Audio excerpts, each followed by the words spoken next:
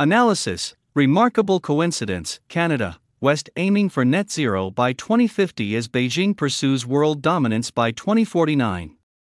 For some observers, Canada's and other Western countries' steps toward net zero emissions by 2050 and the impacts on their economies and way of life have one main beneficiary: the Chinese Communist Party, which its leader Xi Jinping has said is aiming for dominance in national strength and international influence within the same timeline, 2049.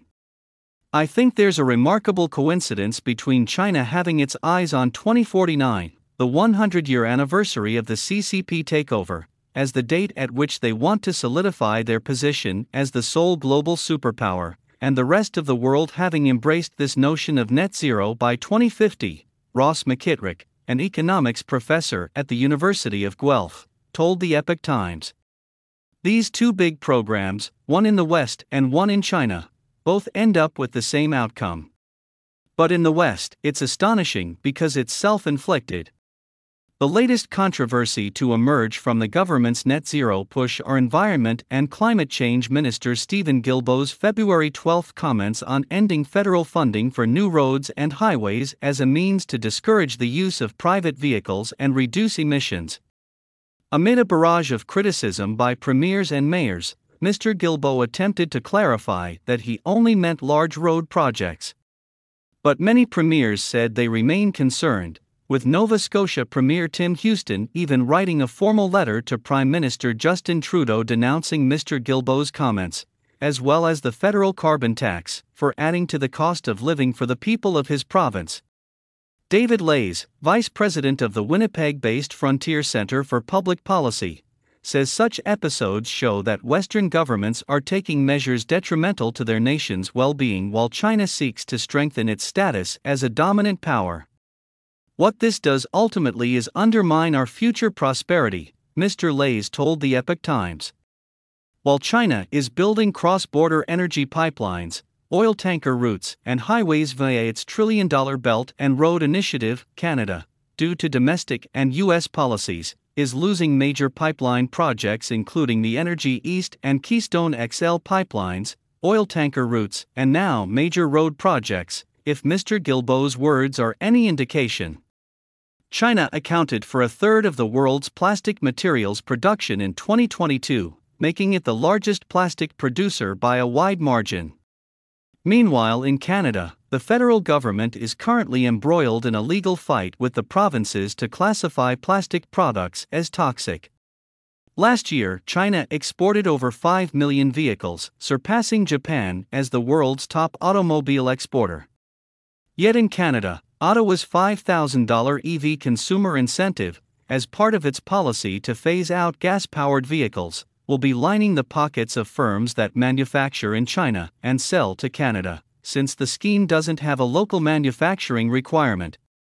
And as Canada and other Western countries phase out coal plants, impacting the livelihood of communities built around coal mines in the process, China is ramping up its coal generation. The Roads remarks. Mr. Guilbeault's comments on road investments were too much even for those in a similar ideological camp, including Calgary Mayor Jyoti Gondek, who said she can't believe that statement was even made. In his February 16 letter to the Prime Minister, Premier Houston highlighted what worried him about Mr. Guilbeault's remarks. Minister Guilbeault has indicated that the federal government has decided that existing road infrastructure is perfectly adequate to respond to the needs we have, and that there will be no more envelopes from the federal government to enlarge the road network, he wrote. But the minister's stated reasoning that this is to discourage people from driving private vehicles and use public transit or cycle or walk instead to lower emissions is not practical for Nova Scotians, Mr. Houston said. The Premier said many in his province live in rural areas without public transit and can't be expected to walk or bike everywhere. He also noted that the federal carbon tax is placing an additional burden on his constituents. Statements like the ones by Minister Guilbeault villainize them in a way that is completely unfair, Mr. Houston wrote. Other premiers and mayors have raised similar issues with the minister's remarks and Ottawa's climate change policies. Commenting on his controversial remarks, Mr. Guilbeault said on February 14 that he should have been more specific. "We have programs to fund roads, but we have said that we don't have funds for large projects like the Troisième Ligne that the CAQ has been trying to do for many years," he said. The Troisième Ligne is a road tunnel project aimed at linking Quebec City to its south shore across the St. Lawrence River. Energy sector. While many countries have signed up to UN emissions targets, Canada's current government has shown itself to be one of the most committed to implementing related policies. As he announced a new cap on oil and gas emissions at the UN COP28 summit in Dubai last December, Mr. Guilbeault boasted that his policy is the first emissions cap from a major oil and gas producing nation in the world. The measure has been denounced as a de facto cap on production by energy-rich provinces, which have been fighting the feds on other legislation and policies targeting the energy sector for the past few years. This includes the Impact Assessment Act, dubbed by former Alberta Premier Jason Kenney as the No More Pipelines Act, which imposed further federal environmental assessment requirements for major projects. Last October, the Supreme Court of Canada ruled that the act is largely unconstitutional. Ottawa is planning to make adjustments and introduce a new iteration of the act. Another consequential piece of legislation is the Oil Tanker Moratorium Act, commonly known as Bill C-48, which in 2019 banned tanker traffic on the northern BC coast. Ottawa has said it's also working on a Just Transition Act, in line with the guidelines of the 2015 Paris Climate Accords, to facilitate a just and equitable transition to a low-carbon future for workers and their communities. Alberta and Saskatchewan say this means Ottawa is phasing out oil and gas production. Canada's once booming oil and gas sector, which at its peak in mid-2014 accounted for 24% of the country's total industrial investment, hasn't yet recovered since the price crash that occurred in late 2014 to early 2015. Industrial groups like the Canadian Association of Petroleum Producers blame the cumulative effects of different federal policies, such as the Impact Assessment Act, for creating a hostile environment and driving away long-term energy project investments. A 2021 assessment by the Epoch Times showed that between 2015 and 2020, an estimated $175 billion in energy project investments were cancelled in Canada. Net Zero 2050. The federal government passed a law in 2021 to commit to reaching net zero greenhouse gas emissions by 2050. As part of the legislation, Ottawa set the 2030 emissions target at 40 to 45% below 2005 levels by 2030. The law also requires the Environment Minister to establish the subsequent 2035, 2040, and 2045 targets at least 10 years in advance, and to provide plans to achieve those targets. One of the main methods used by the government is its carbon tax, which increases each year.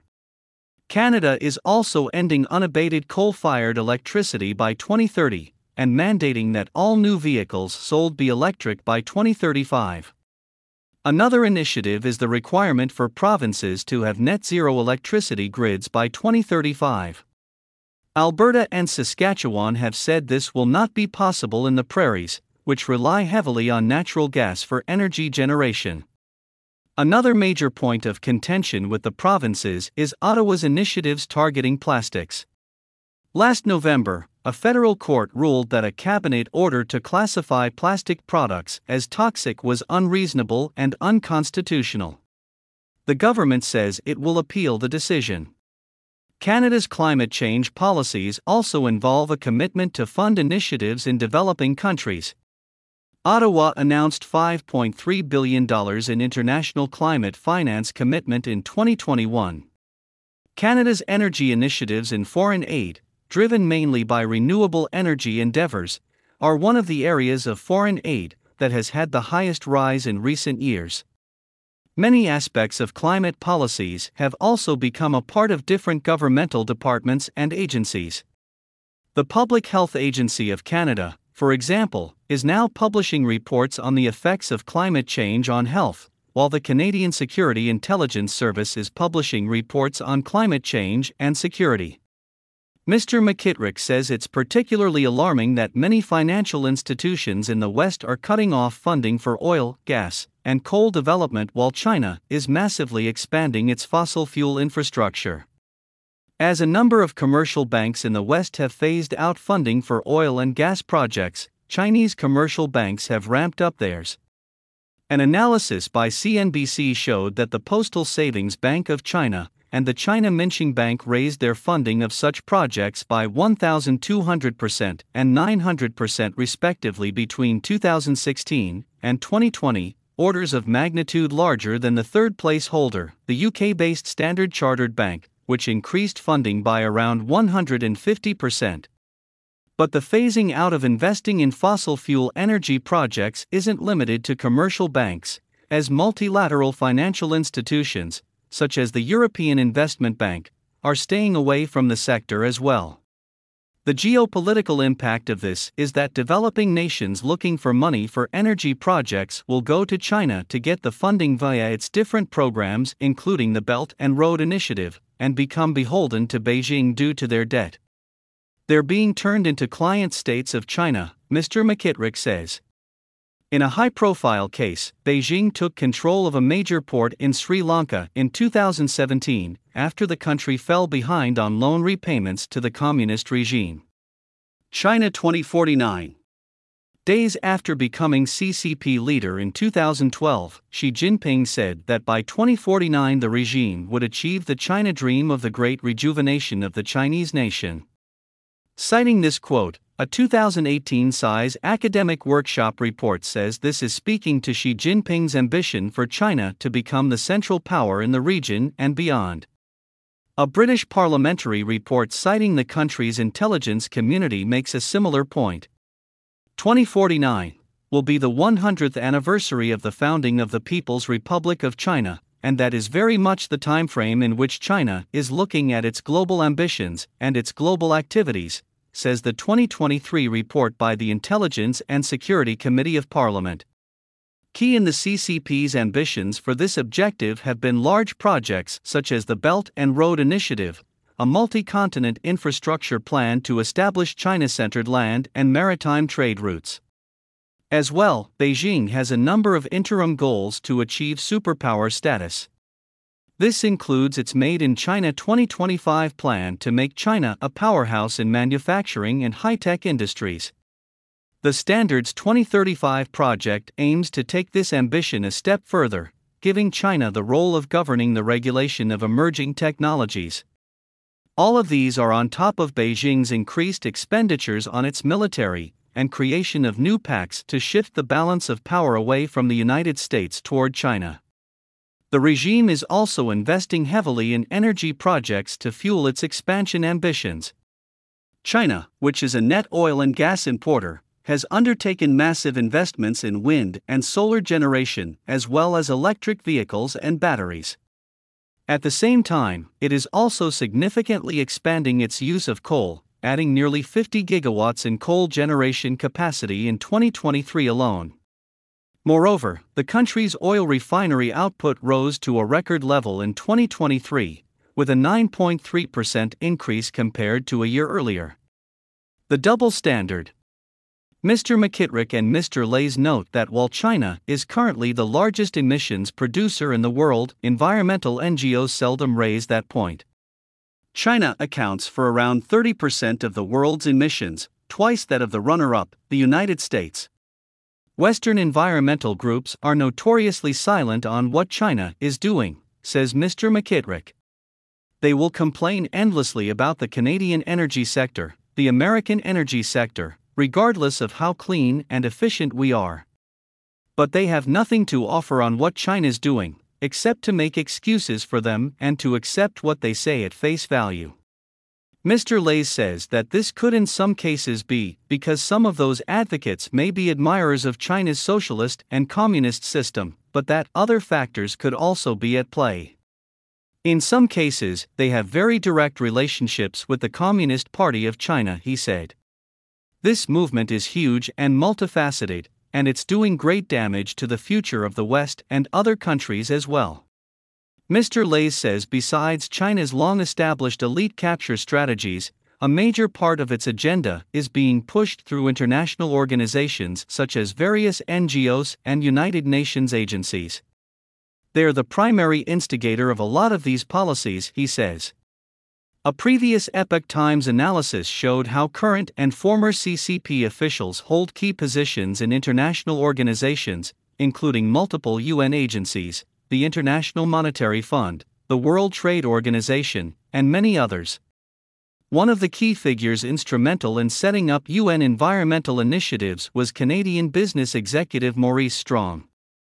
The founder and executive director of the United Nations Environment Programme from 1972 to 1975, he initiated the first international expert group meeting on climate change in 1992. Mr. Strong, who passed away in 2015, had major links to China through his business and then later through his UN work, and lived in Beijing in the final years of his life. Mr. Lei draws a parallel between how China evades international climate change pacts that the West stays obligated to, with how the two sides' commitment to World Health Organization requirements has transpired since the pandemic.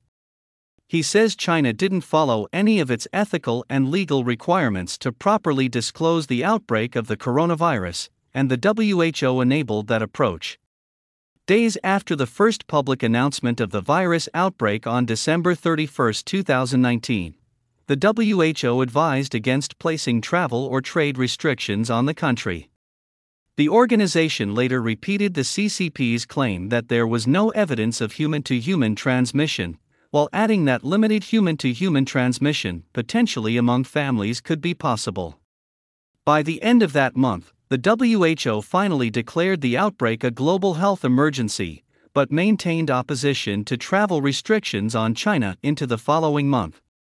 In the case of COVID, China didn't follow the protocols as a member of the World Health Organization, Mr. Lei says, adding that the country has yet to be accountable and transparent, and that the truth of these issues must come out.